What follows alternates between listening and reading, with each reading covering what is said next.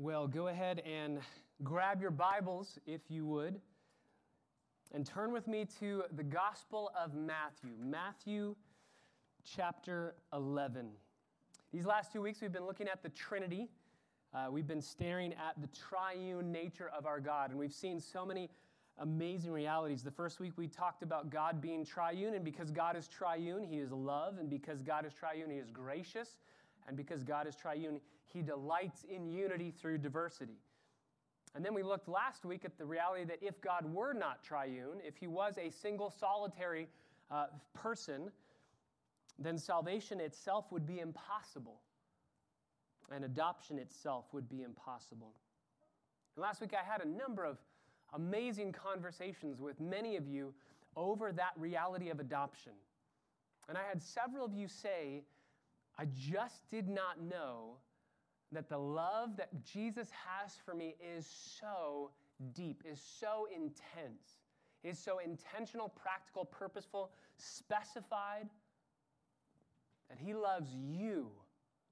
You're at His table, right? You're not relegated to the kids' table. You are with Jesus, adopted as heirs of the Father, just like Christ. So this morning, as we finish this Trinity series, I figure a three-part sermon series on the Trinity is appropriate, right? Three persons of the Trinity, 3 parts in this sermon series. I wanted to dive deeper into the reality of the love that Christ has for us because of the Trinity, because of the triune nature of our God. Russian theologian Vladimir Lotsky put it this way: if we reject the Trinity as the sole ground of all reality and all thought, then we are committed to a road that leads nowhere. We end in despair, in folly, in the disintegration of our being, and in spiritual death itself. Between the Trinity and hell, there lies no other choice. Now, you don't have to fully understand the Trinity to be saved, but if you understand the Trinity and you reject and deny the triune nature of God, then you're rejecting and denying that salvation is possible and that adoption is possible. So this morning, I want to dive deeply into the Trinity, into the triune nature of God, but specifically into the love that the triune nature of God gives to us. I don't know if you've ever had a friend that you know very well. Maybe it's your best friend. You know everything there is to know about this friend. And then all of a sudden, one day, they tell you something that you never would have guessed was their favorite food or their favorite activity. It doesn't compute. That doesn't make sense. For me, I have a friend that I met at a summer camp. He's a Marine. He was one of the biggest, burliest, manly men I've ever met.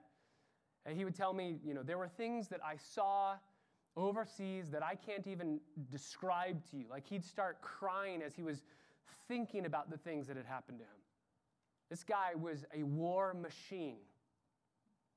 He also really enjoyed cooking, which is totally fine. And he had these, for lack of a better word, adorable oven mitts. And I just thought, those are really cute, and they don't really match you as a Marine. And where'd you get those? Who gave those to you? Just kind of jokingly, did your wife give those to you as a little gag gift? Or like, what are those? And he says, no, I made these. He knits, and he knits adorable oven mitts. And I just thought, that doesn't make sense to me. I would never have thought that about you, that you enjoy that. What about with Jesus? What about with Jesus? Are there things about Christ that we would be able to say, I just never would have thought that was what you enjoyed? Or let me ask it this way. What is at the very center, at the heart of who Christ is? What is His heartbeat, if you will? What, if I can use this phrase, what gets Him out of bed in the morning, right? What energizes Him? What is His heartbeat? What is He all about? If I were to ask you that, what is Jesus all about? What is it that He loves more than anything? What energizes Him? I think a few of us would probably say judgment, looking at wicked people and saying, how dare you, in judging them. Maybe more of us would say justice that he loves justice. He loves right winning and wrong losing. Maybe some of us would say glorifying the Father, that Jesus' heartbeat is to glorify the Father, and you have biblical evidence for that. What would you say? What is the heart of Christ? Charles Spurgeon pointed out that in all of the four Gospels, 89 chapters of biblical text, there is only one place in 89 chapters where Jesus tells us explicitly about his own heart. He says, this is who I am. In the innermost part of my being, this is what energizes me. This is what gets me out of bed in the morning. This is everything I'm about. What is it? It's Matthew 11, verses 25 through 30. Let's read together, and then we'll ask God's blessing on our time. At that time, Jesus said, I praise you, Father, Lord of heaven and earth, that you have hidden these things from the wise and intelligent and have revealed them to infants. Yes, Father, for this way was well-pleasing in your sight. All things have been handed over to me by my Father. No one knows the Son except the Father, nor does anyone know the Father except the Son, and anyone to whom the Son wills to reveal him. So, because that's true, come to me, all who are weary and heavy laden, and I will give you rest. Take my yoke upon you and learn from me, because I am gentle and humble in heart, and you will find rest for your souls. Because my yoke is easy, and my burden is light. Father, this morning, as we always do every Sunday, we ask that you, Holy Spirit, would open our eyes to behold wonderful things from the Word. To do what it is that you love to do, Holy Spirit. You love to show us Christ. But Father, what we're asking this morning is something that is absolutely impossible apart from you sending your Spirit and allowing him to work in such a way in our hearts that we would have not just a paradigm shift, but a shattering of a paradigm that we've had about Jesus for far too long. Father, I pray that we would walk out these doors changed. I don't want us to leave and say, well, that was great, and move on. I want us to be undone. I believe you, through the gospel, would want us to be undone. And so what we ask is only possible through the supernatural work of the Spirit as the Word is opened and as our hearts are open. So God, open our hearts, break us, change us. God, help us to feel in a deeper way than ever before the love that you have for us. May we be honest about our own feelings about you and what we think that you feel towards us. And God, may we know the love of Christ. We pray it in his name. Amen. This morning, I want us to look at 3 life-transforming realities. 3 life-transforming realities. This is at the end of our Trinity series. This is just a way to wrap up what the Trinity does and the implications of the Trinity in our lives. These are 3. If we understood these realities and we meditated on these every day, our lives would be radically different. So, reality number 1. I want us to see, number 1, Christ's heart for you. I want you to see this morning Jesus' heart for you. We're going to start in Matthew chapter 11, and we're going to move all over the place again like we've done the last couple of Sundays. We're going to start in Matthew chapter 11, verse 28, where Jesus says, "Come to me, all who are weary, all who are heavy laden." So weary, that's you've toiled to the place of exhaustion. You're completely exhausted. So you're wearied in your efforts and in your work. You're heavy laden. There's a heavy burden upon you. And Jesus says, I will give you rest. And then he says, take my yoke upon you and learn from me because, and here's where he explicitly gives us his heartbeat for us. He says nowhere else in all of the Gospels who he is in his very essence, at his very heart. Here and only here does he say, this is my heart. And it's two things. I am gentle and humble. If you have the ESV, it's lowly in heart. I'm gentle and I am humble. So you can come to me, you can take my yoke because I'm gentle and I'm humble. Gentle, it's used only 3 other times in the New Testament. It's used in Matthew chapter 5, verse 5, to speak of the meek. Blessed are the meek. It's used in Matthew chapter 21, verse 5, to speak of being a humble person. And it's used in 1 Peter chapter 3, verse 4, to speak of being gentle, being kind and gentle with others. So it's meek, it's humble, it's gentle. A way to define this word is just masterfully done by a man named Dane Ortlund. And Dane Ortlund actually wrote a book called Gentle and Lowly, which the majority of what is coming in this sermon is from that book. And the majority of that book actually comes from an old Puritan book by Thomas Goodwin called The Heart of Christ in Heaven Towards Sinners on Earth, which I would encourage everyone to read both of those books. Dane Ortlund says this: Jesus is not trigger happy. He's not harsh. He's not reactionary. He's not easily exasperated. He is the most understanding person in the universe. The posture most natural to him is not a pointed finger, but open arms. That's what it means to be gentle. Not easily exasperated, not harsh, not reactionary, but just open arms, gentle and lowly. Or my Bible says, NASB says humble. I am gentle and I am humble in heart. Humble in NASB, lowly in ESV. Dane Ortlund says, the point in saying that Jesus is lowly is that he is accessible. All of his resplendent glory and dazzling holiness, for all of that, his supreme uniqueness and otherness, no one in human history has ever been more approachable than Jesus Christ. There's no prerequisites, no hoops to jump through. You don't need to unburden or collect yourself and then come to Jesus. Your very burden is what qualifies you to come. No payment is required. His rest is a gift, no transaction necessary. Whether you are actively working hard to crowbar your life into smoothness or passively finding yourself weighed down by something outside of your control, Jesus Christ's desire that you find rest, that you come in out of the storm, outstrips even your own desire. He's lowly, he's tender, he's open, he's welcoming, he's accommodating, he's understanding, he's willing.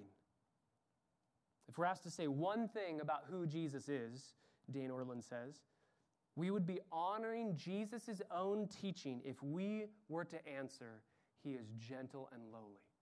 What about you? If you were to say one thing, just answer one thing about who Jesus is, boil him all the way down to one thing and honor him in your response, what would our response normally be? Holy, other, majestic, magnificent, set apart. I think that we would be honoring to Jesus, as Ortlund says, if we were to answer, no, he's gentle and lowly. Lowly gentleness is not one way Jesus occasionally acts towards others. Gentleness is who he is. It's his heart. He cannot ungentle himself towards his own any more than you or I can change our eye color. It's just who we are, and it's who Christ is. He says, I'm gentle and I'm humble or lowly in heart. Now, this isn't just his feelings. The heart isn't just your emotions. Biblically, the heart is the control center of everything that you do. Everything that you do flows out of your heart. That's why Proverbs says, guard your heart, for from it flow the springs of life. So heart is the seat of all of your affections. It's moving you. It's controlling you. And Jesus' very life proves his heart. He says, my heart is gentle and lowly. And remember how many times he had compassion on those that were sick, those that were needy. He says, come to me because I am gentle and humble in heart, and you will find rest for your souls because my yoke is easy and my burden is light. Yoke is easy. That doesn't mean that you will have a life free from pain or hardship. The word easy is used in Ephesians chapter 4, verse 32. Be kind to one another, tender-hearted, forgiving each other just as God in Christ has forgiven you. That word kind is the same word used as the yoke being easy, kind. It's a kind yoke. A yoke that's laid on the back and the necks of oxen would be very heavy. And Jesus says, the yoke that I have to give to you, it's not a yoke of an easy life, but it's a kind yoke. It's a yoke that doesn't wear you down. It builds you up. It brings you up. What helium does to a balloon, Dane Ortlund writes, Jesus' yoke does to his followers. We are buoyed along in life by endless gentleness and supremely accessible lowliness. He doesn't simply meet us at our place of need. He lives in our place of need. He never tires of sweeping us into his tender embrace. It's his very heart. It's what gets him out of bed in the morning. This is who Christ is, and so many people reject him. So many people reject him, and there's a great illustration that Ortlund uses about rejecting Christ. It's like a drowning man in the water, completely unable to swim and drowning, and somebody standing on a boat throwing out a life preserver to them, a life vest, saying, put this on and you'll live. And the drowning man saying, I can't put anything on. I'm drowning. I'm going down as it is. I can't put another burden on my shoulders. If I put a burden on my shoulders, it's going to sink me even faster. Jesus is that life preserver that if you put it on, you have to put him on. But if you do that, he'll buoy you up. He'll save you. And yet so many people say, no, that's too big of a burden. I can't put Jesus around me. How do you view Christ? Thomas Goodwin, in that amazing book, you can get, it's a little Puritan paperback, The Heart of Christ in Heaven for Sinners on Earth. He says this, men are apt to have contrary conceits of Christ because he tells them his disposition there by preventing such hard thoughts of him to allure them unto him the more. We are apt to think that Jesus, being so holy, is therefore of a severe and sour disposition against sinners and not able to bear them. No, he says, I am meek, and gentleness is my nature and my temper. One of the reasons why I think this is so hard for us to understand is because we don't live this out in our own lives. We look at very wealthy people and we think that they look down on poor people. Some of them do. Look at beautiful people and we think that they look down on people that are less beautiful. Look at people that are very gifted in something and they look down on others. Athletes that are amazing that look down on people that can't throw a ball to save their life. We just think that this is the way that God operates. He's so holy. He's so magnificent. He's completely set apart from us. Therefore, he necessarily looks down on us. He must just look at us and think, you terrible people. And through the gospel, we know that God draws near to us. We know that intellectually. But we envision him coming near to us and our depravity and our sinfulness and our filth. We envision him coming near to us just kind of holding his nose, right? Just like, I have to do this because I died for you to save you, but I don't, you're disgusting. Can I ask you a question? Do you have an increasing suspicion that God's patience with you is wearing thin? Do you have an increasing suspicion that God's patience with you is wearing thin? Do you feel that though you know God loves you, you are just deeply disappointing him every day? You feel that. What Goodwin is saying and what Dane Ortlund is saying and what Christ is saying, they're just commenting on his passage here, is that is not how our God operates. He loves you. He longs to embrace you. Goodwin says that this unspeakably holy God does not cringe at reaching out to us filthy, dirty sinners. Such an embrace is precisely what he loves to do. He cannot bear to hold himself back in his love for us. The Christian life, I believe, is letting the scriptures deconstruct our own thinking on the way that God views us. Christian life is understanding how God views us. And yet, we so often struggle to believe it. We struggle to believe it. Matthew 11 is like the Psalm 23 of the New Testament. We have a good shepherd who loves us and tends to us and cares to us. But you might say, that's great, but you don't know how sinful I am. You don't know the things I've done. And plus, what about justice? What about judgment? What about wickedness being punished? Well, God does punish sin. He must, He will, He does. But can I ask the question, what is He on the edge of His seat eager to do? What leaps out of Him most readily? Is it His desire to punish, or is it His desire to do good, to swallow you up in joy? Turn to Lamentations. Lamentations chapter 3.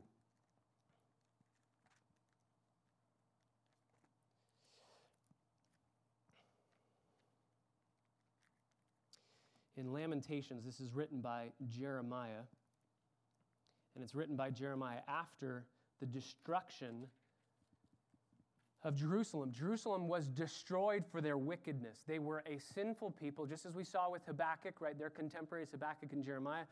Jerusalem has been destroyed. They've been judged. God has done the judging through Babylon. But notice what Lamentations 3:33 says. Start in verse 31. The Lord will not reject forever. If He causes grief, which He does, He is the one who caused the judgment which causes grief, then He will also have compassion according to His abundant loving kindness. Because, verse 33 is key, He does not afflict willingly or grieve the sons of men willingly. He does not willingly. So your Bibles might have a little footnote next to that word willingly, or a number next to it, which will take you down to a footnote or a note in your Bible somewhere. It's literally from the heart. He does not afflict from the heart. He afflicts in judgment. He brings justice and judgment and punishment. But it's not His major goal, His major aim. He doesn't afflict from His heart. He has to do it because He's holy, and He does it because He preserves His glory in that way. But He doesn't love to do that. Jonathan Edwards, commenting on this passage and also Ezekiel chapter 18, verse 23, that says, "Do I have any pleasure in the death of the wicked, declares the Lord, rather that he should turn from his ways and live," right? This is God saying, I don't take pleasure in the death of the wicked. That's not what I enjoy doing. So commenting on Lamentations 3 and Ezekiel 18, Edwards speaks of God having a natural work and a strange work. I love these words that he uses. God has a natural work and a strange work. He says it this way, quote, "God has no pleasure in the destruction or calamity of persons or people. He had rather that they should turn and continue in peace. He is well pleased if they forsake their evil ways, that they may not have occasion to execute His wrath upon them. He is a God that delights in mercy, and judgment is His strange work." So He has a normal work that He loves, giving mercy and love and kindness, and He has a strange work, His judgment.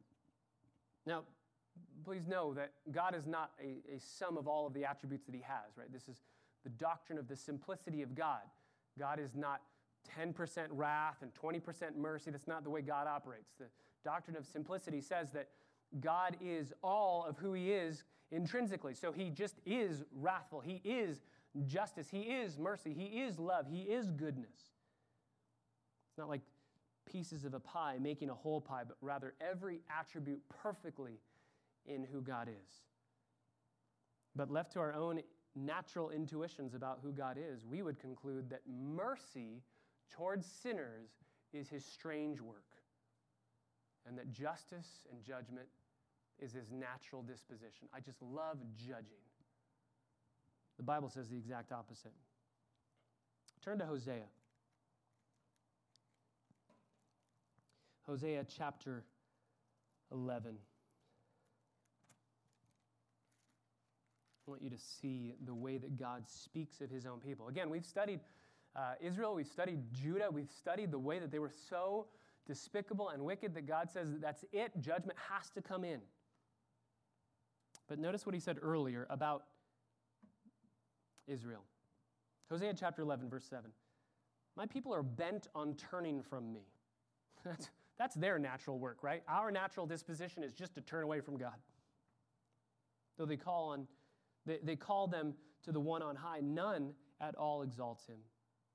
They're bent on turning away from me. What would we think His response would be? Fine, if you want to leave me, then I'm leaving you. But what does God say? Verse 8, "Oh, how can I give you up, O Ephraim? How can I surrender you, O Israel? How can I make you like Admah? How can I treat you like Zeboim? My heart is turned over within me. All my compassions are kindled. I will not execute my fierce anger. I will not destroy Ephraim again because, so if we ask, okay, God, why are you not going to destroy Ephraim? Why are you not going to execute judgment? Because I am God and not man. I am the Holy One in your midst, and I will not come in wrath. If it's me writing this, I would say, because I am God, because I am the Holy One, of course I'm going to come in wrath because you're not holy. But our God says the exact opposite. Because I am holy and because I'm God and my disposition is to give love and grace, then I am not going to execute judgment. I'm going to take my fierce anger, my strange work, and hold on to it. Now, please know, God does execute judgment. Wrath is coming. It abides on those who reject Christ. Even today, if you're here in this room or you're watching on the live stream and you have not accepted Christ, but you've rejected him, maybe you believe he exists, but you have not surrendered every portion of your heart to him. You don't treasure him more than anything in this world. You say, I love him and I want other things. I want other sins. I want other competing affections. I just want to take Jesus and add him to my life, not crucify myself and let Christ live in me. If that is you, the Bible says very clearly that wrath abides on you. Judgment abides on you. But it has not been executed yet. There is still time. If you're breathing, if you're listening, if you're hearing the words that are coming out of my mouth, there is still time to turn because God is a God of mercy. And he's waiting for you to repent. He's waiting for us to repent. Please know that you and I will either be enveloped into love, in the love of Christ, or we will be enveloped into the wrath of God. Those are the only two options. No one will receive Jesus neutrally. To no one will Jesus be neutral. So, we know that wrath abides on those who reject Christ. We know that those who receive Christ as their supreme treasure, as their only hope for salvation, we know that love envelops them. But we keep on sinning. What about that? What about our continual life of sin? Dane Ortland says, when we sin, we are encouraged to bring our mess to Jesus because we know exactly how he'll receive us. We know exactly how he'll receive us. Parents, can I tell you that should be your goal with your kids? Your kids should know exactly how you will receive them. Your kids should know that if they come to you and they've done something sinful and wrong, but they own it, they confess it, and they tell you, they should know how they will be received, just as you know how you will be received by your Savior. Ortland continues, he doesn't handle us roughly, he doesn't scowl, he doesn't scold, he doesn't lash out like many of our parents did. And all of this restraint on his part is not because he has some deluded view of our sinfulness. He knows our sinfulness far more deeply than we do. Indeed, we are just aware of the tip of the iceberg of our own depravity, even in our most searching moments of self-knowledge. His restraint flows from his tender heart for his people. Therefore, believer, as deep as your sinfulness runs, God's gentleness towards you runs ever deeper. This is Hebrews chapter 4. Turn to Hebrews chapter 4. Hebrews chapter 4, verse 14.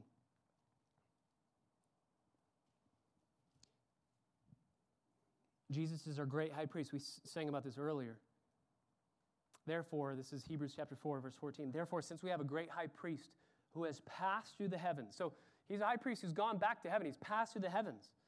He's Jesus, the Son of God. So we might think, well, we're here on earth. He's passed through the heavens. He's so far above us and beyond us that he doesn't care about us anymore. Or he's aloof. He sees us from far off and he doesn't love us anymore the way that he loved us when he was here on earth. That's the whole point of Thomas Goodwin's title. This is the heart of Christ in heaven, still for sinners that are there on earth.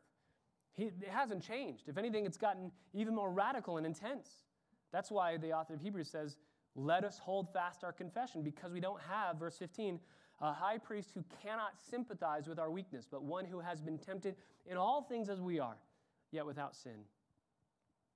We don't have a high priest who cannot sympathize, but he's been tempted in every way that we have, yet without sin. That's same thing said twice, once in the negative, once in the positive. He's not unable, and he is able. And there's a triple negative here in this verse. We do not have a high priest who cannot sympathize with us because he was tempted, but without sin. Therefore, he sympathizes with us. Sympathy, it's a Greek word, two words put together, the word with and the word suffer. He suffers with us. He has compassion for us. He was tempted in every single way that we are.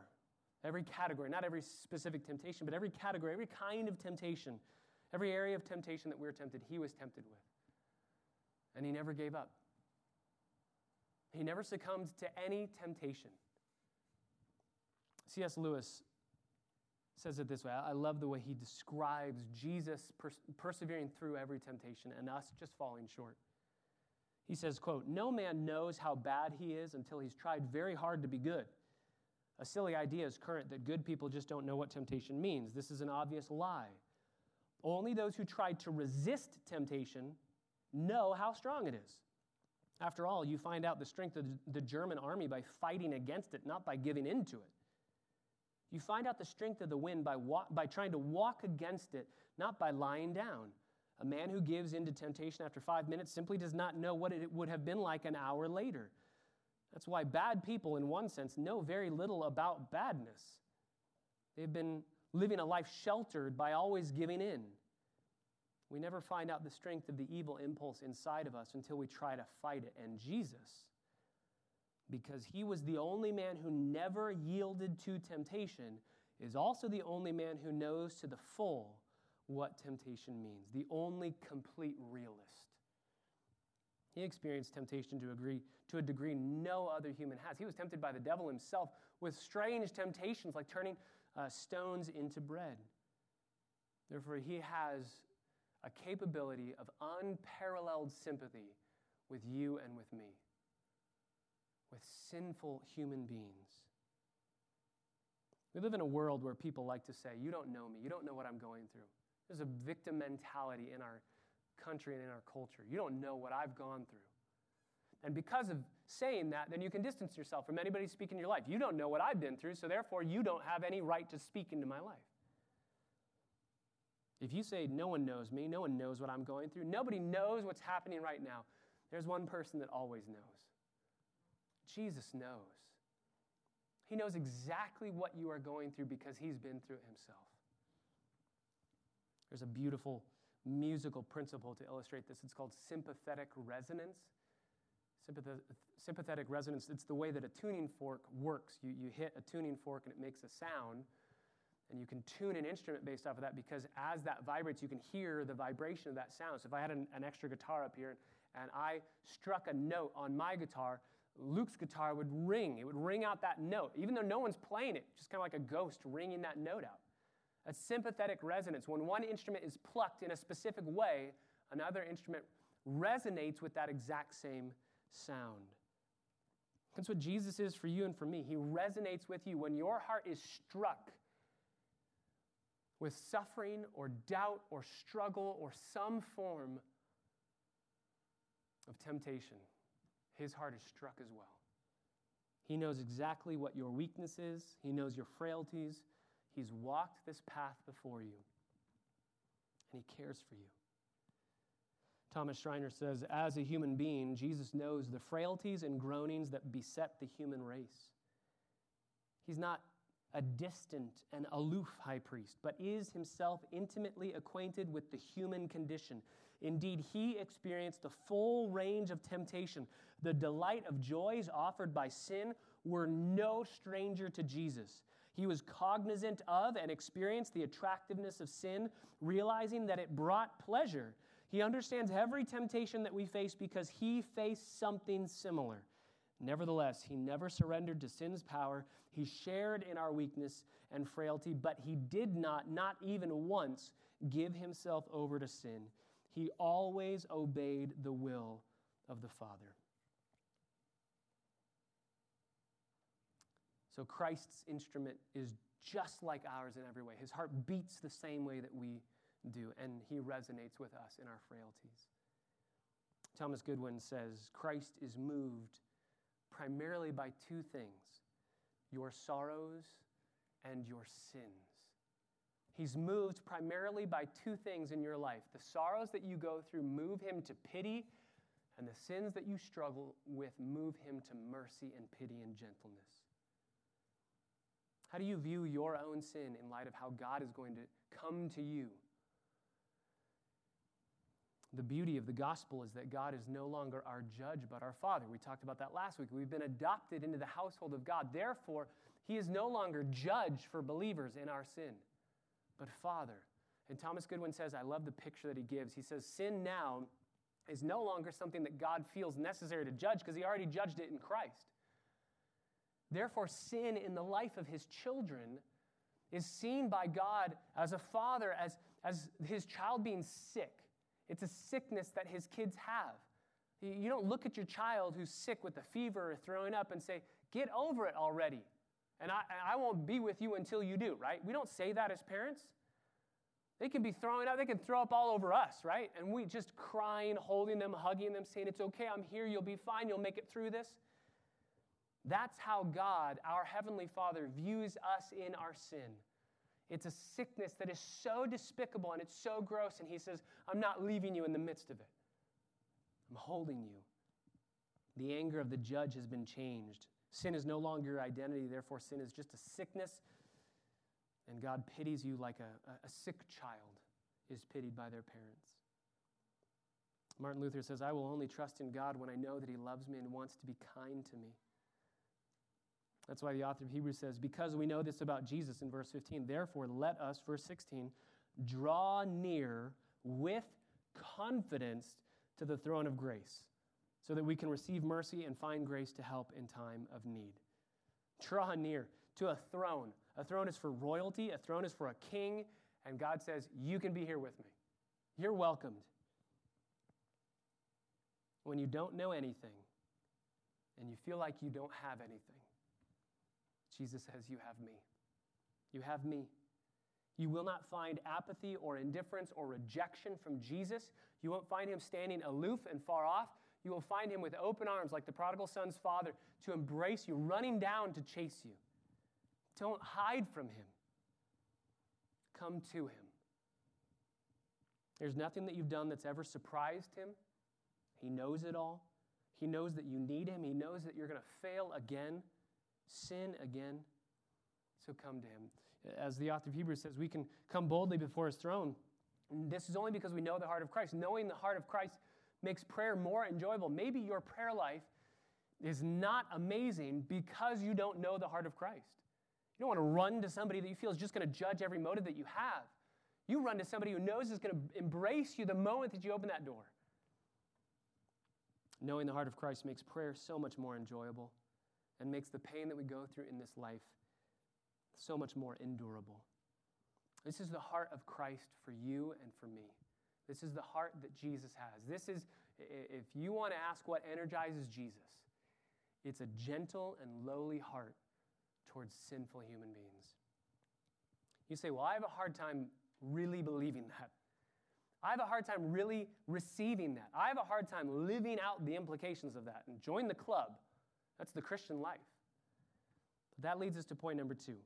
Not only do I want you to know the transforming reality of Christ's heart for you, but I also want you to know and to see, number 2, the work of the Holy Spirit in applying Jesus' heart. I want you to see the Holy Spirit's work in your life to apply the heart of Christ to you specifically. I want you to see this. Romans chapter 5. Turn back to Romans chapter 5. You might say, as you're turning there, I really wish I delighted in God more. I wish that I knew his love for me more. I wish that I lived according to his amazing love and his heart for me. But I'm struggling. And some of you might be saying, we really haven't talked much about the Holy Spirit in this Trinity sermon series. Well, number 1, that's because that's the desire of the Holy Spirit. He does not want to be the spotlight. He is in the background as a supporting character for exalting Christ and his work in the gospel and applying that work to our hearts. But because the Holy Spirit is God, and because without the Holy Spirit we would not be able to appropriate Christ's love for us, we have to see the work that the Spirit does. Romans chapter 5, verse 5. If you start in verse 3, not only this, we exult in our tribulations, knowing that tribulation brings about perseverance. Perseverance brings about proven character, hope, and hope does not disappoint, because the love of God has been poured out within our hearts through the Holy Spirit who was given to us. And you remember, if we go all the way back to the first, I believe it was the first sermon that I preached when we were in quarantine over at the Graham's house, we went through this verse, and we talked about how the love of God is a really sticky, it can go two ways in the Greek. And I think it's designed to be those two ways. It could either be the love that God has for us has been poured out within our hearts through the Holy Spirit. So the Holy Spirit has enabled us to understand and receive the love that God has for us. But it can also be the other way. The love that we have for God has been given to us in our hearts. And I actually think both ways are appropriate, biblical. I think they're both here in this verse. The only way that we know that we can love God is because he first loved us. That's what 1 John says. We love him because he first loved us. So if you love him, then that's only possible because he has poured out his love in your heart. So if you're here this morning and you say, I really wish that I knew the love that Christ had for me. I really wish I could appropriate this in a better way in my own heart. If you feel that at all, sense that at all, cry out to the Holy Spirit, because the Holy Spirit can give that to you. Go to 2 Corinthians chapter 3. 2 Corinthians chapter 3, verse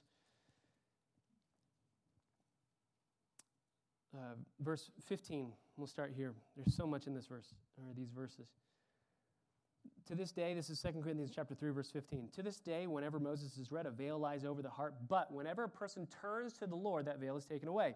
Now the Lord is the Spirit, and where the Spirit of the Lord is, there is liberty. But we all, with unveiled face, and there's so much here to talk about with Moses at Mount Sinai and all these different things, but just zone in on verse 18.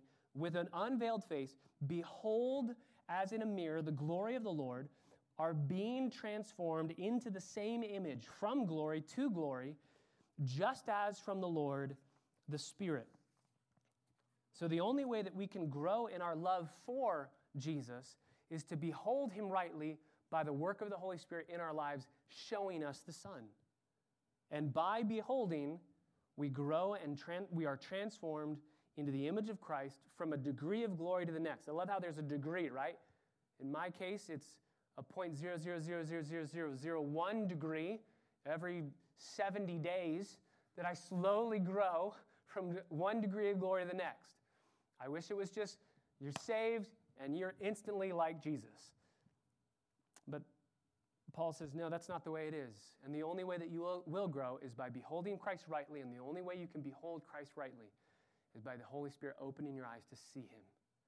This is the work of the Holy Spirit. This is why the Holy Spirit is someone that we should be singing to. By the way, the Holy Spirit, just a side note, is a person. Holy Spirit's not an it, not a thing, not a force. Holy Spirit's a he. He's described as a he in the Gospel of John. You can sin against him, lie to him, right? In Acts chapter 5, you can lie to the Holy Spirit. You can do things that cause the Holy Spirit to feel. So he's a he. He's not an it. Charles Spurgeon says it this way. This is, beholding Christ, this is the secret of Christian happiness. It is ever the Holy Spirit's work to turn our eyes away from ourselves to Jesus. Satan's work is just the opposite of this.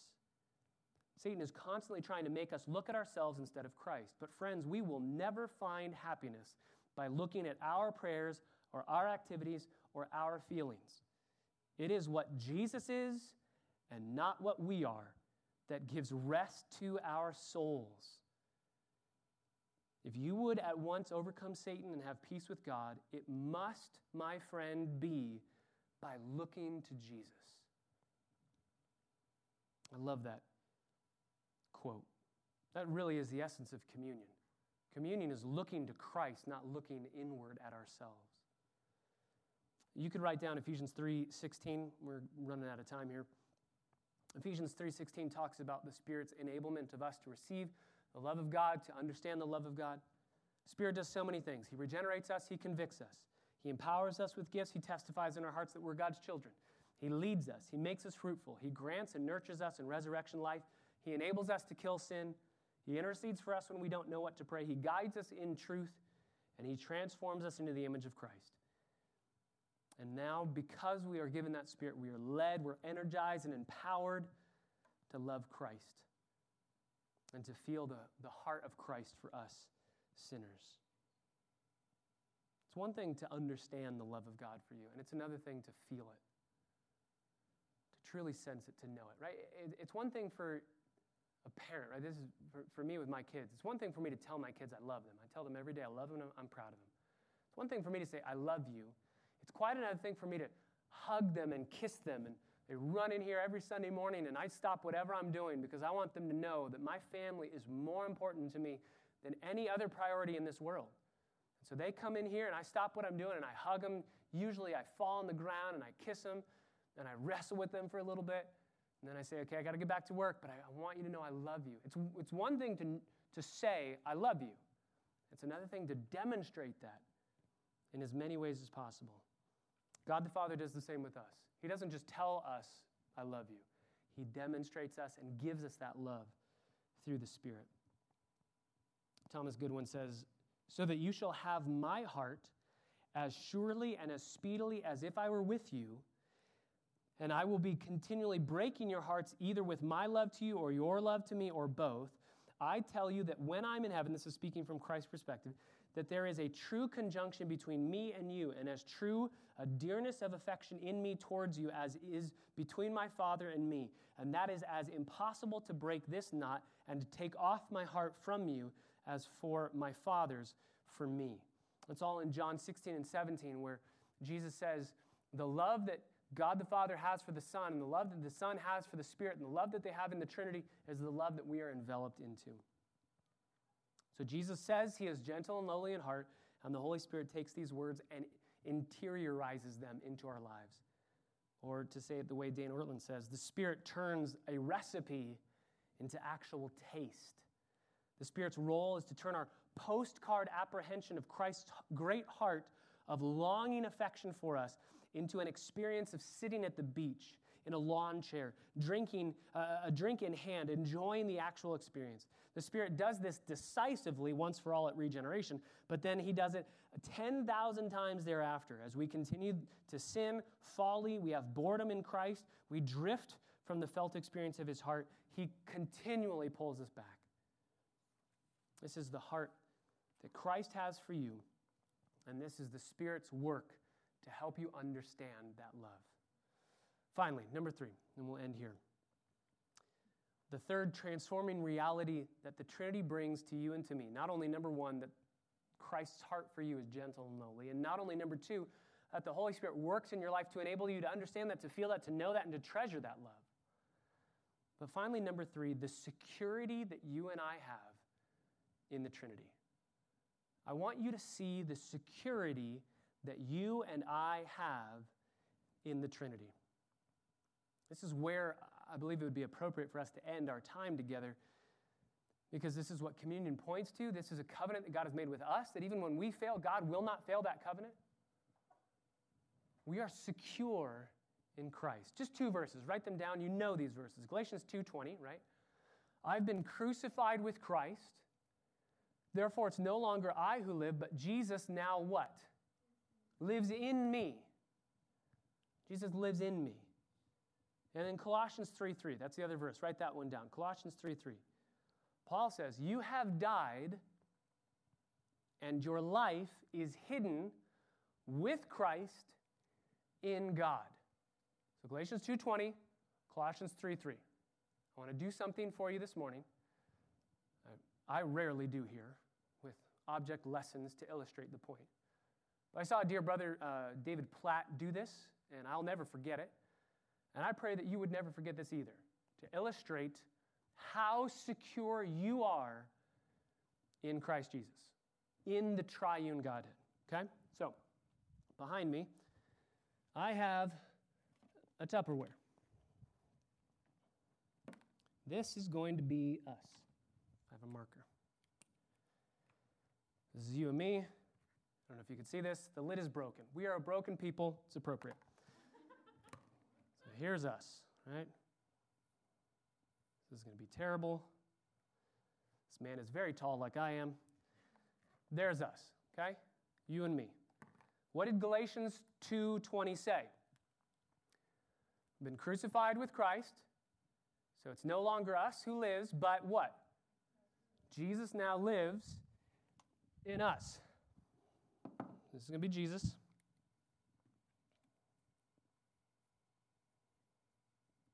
There's Jesus. He lives in us. Now, the Bible also says, Colossians chapter 3, that we have died and our life is hidden in Christ again. So here's Jesus a second time. The Bible says he is in us and we are in him. Can you see us still? There you are. Jesus is in us and we are in him. Now, I ran out of Tupperwares because the Holy Spirit's involved in this as well. He's actually sealing us for the day of redemption, so he's involved in every single step and process. But we've missed the last part of Colossians. Colossians chapter 3 says that not only has Jesus not only been in us, but we are in him, but also the last part of Colossians 3, we've died and our life is hidden in Christ with whom? With God the Father. So we are hidden in God the Father. We've been crucified with Christ. It is no longer us who lives, but Christ lives in us. And then, the life that we now live, we live as those who have died and are hidden in Christ, and Christ is hidden in God the Father. So, for you to be taken out of the hand of God, for you to lose your salvation, let's just think. Let's say the devil wants to take you away. He's got to go through the Father first, which I don't think that they're really on good terms, and I don't think that they're very equal in their power and authority. But let's just say somehow the devil gets past God the Father. If he gets past God the Father, who is he going to meet next? He's going to meet with Jesus. Last time they had a meeting, it was on a hill called Calvary, and Jesus decisively won that victory by crushing the snake's head and rising 3 days after the snake had bruised the Savior's heel. So I don't think that Satan's going to win that one. But let's just say he does. Let's say somehow he gets to you. Who else does he have to face again? This is round 2, right? Round 2, Jesus in you, not to mention the Holy Spirit all around you. Brothers and sisters, you are secure in Christ. There is nothing that can take you out of the hand of God. Nothing. You're pretty secure because the triune God is your God. Dane Ortland says it this way: for God to de-resurrect you, to undo his salvation work, for God to bring his rich mercy to an end, Jesus himself would have to be sucked down out of heaven and put back into the tomb of Joseph of Arimathea. You are that secure. You're that secure. So no matter what level of sorrow, suffering, disease, diagnosis, whatever your job status might be, whoever might be against you, no matter what happens, nothing can ultimately stand against you, and nothing and no one can take you out of the hand of God. Because God is triune, he is love, he is gracious, he delights in unity through diversity. Because God is triune, salvation is possible and adoption is possible. And because God is triune, Jesus Christ has a love and a heart for you that is beyond anything you could possibly imagine. The Holy Spirit works to help you understand his love for you, and you are forever secure in the hands of the triune God.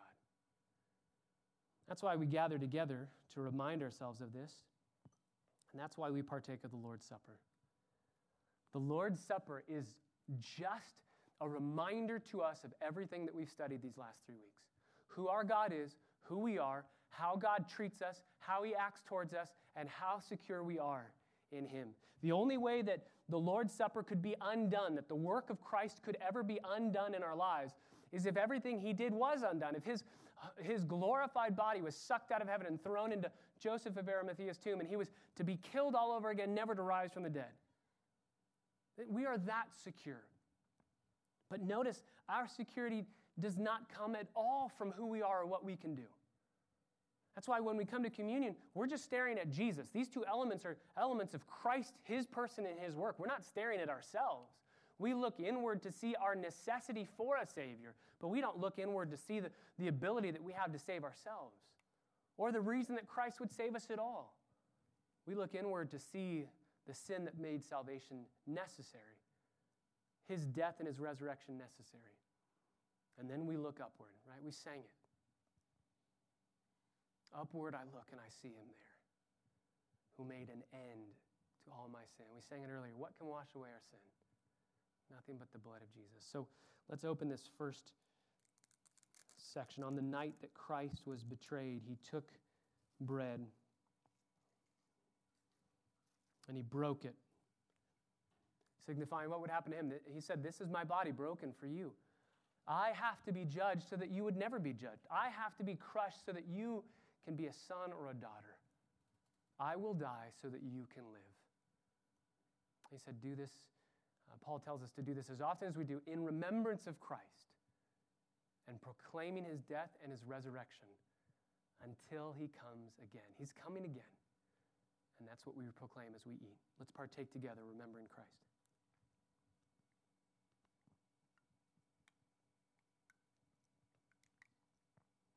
In the same way, He took the cup. He said, "This is the cup of the new covenant, cup of redemption, His blood sealing our pardon." It is impossible to undo the work that He did. Brothers and sisters, you are secure in Jesus Christ.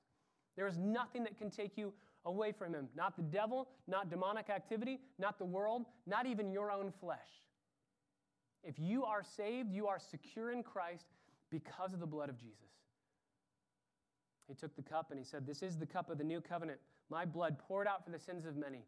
And Paul tells us that we should, as often as we do this, remember Christ proclaiming His death and His resurrection until He comes back. Let's proclaim that He died and He didn't stay dead. He's alive. He is at the Father's right hand. He is on a throne, and He is our great high priest that we go now boldly to say, "Thank you. Thank you for loving me." Let's remember Him together and let's partake. And Jesus, we do say thank you. We say thank you. There is absolutely nothing that we could possibly do to repay you.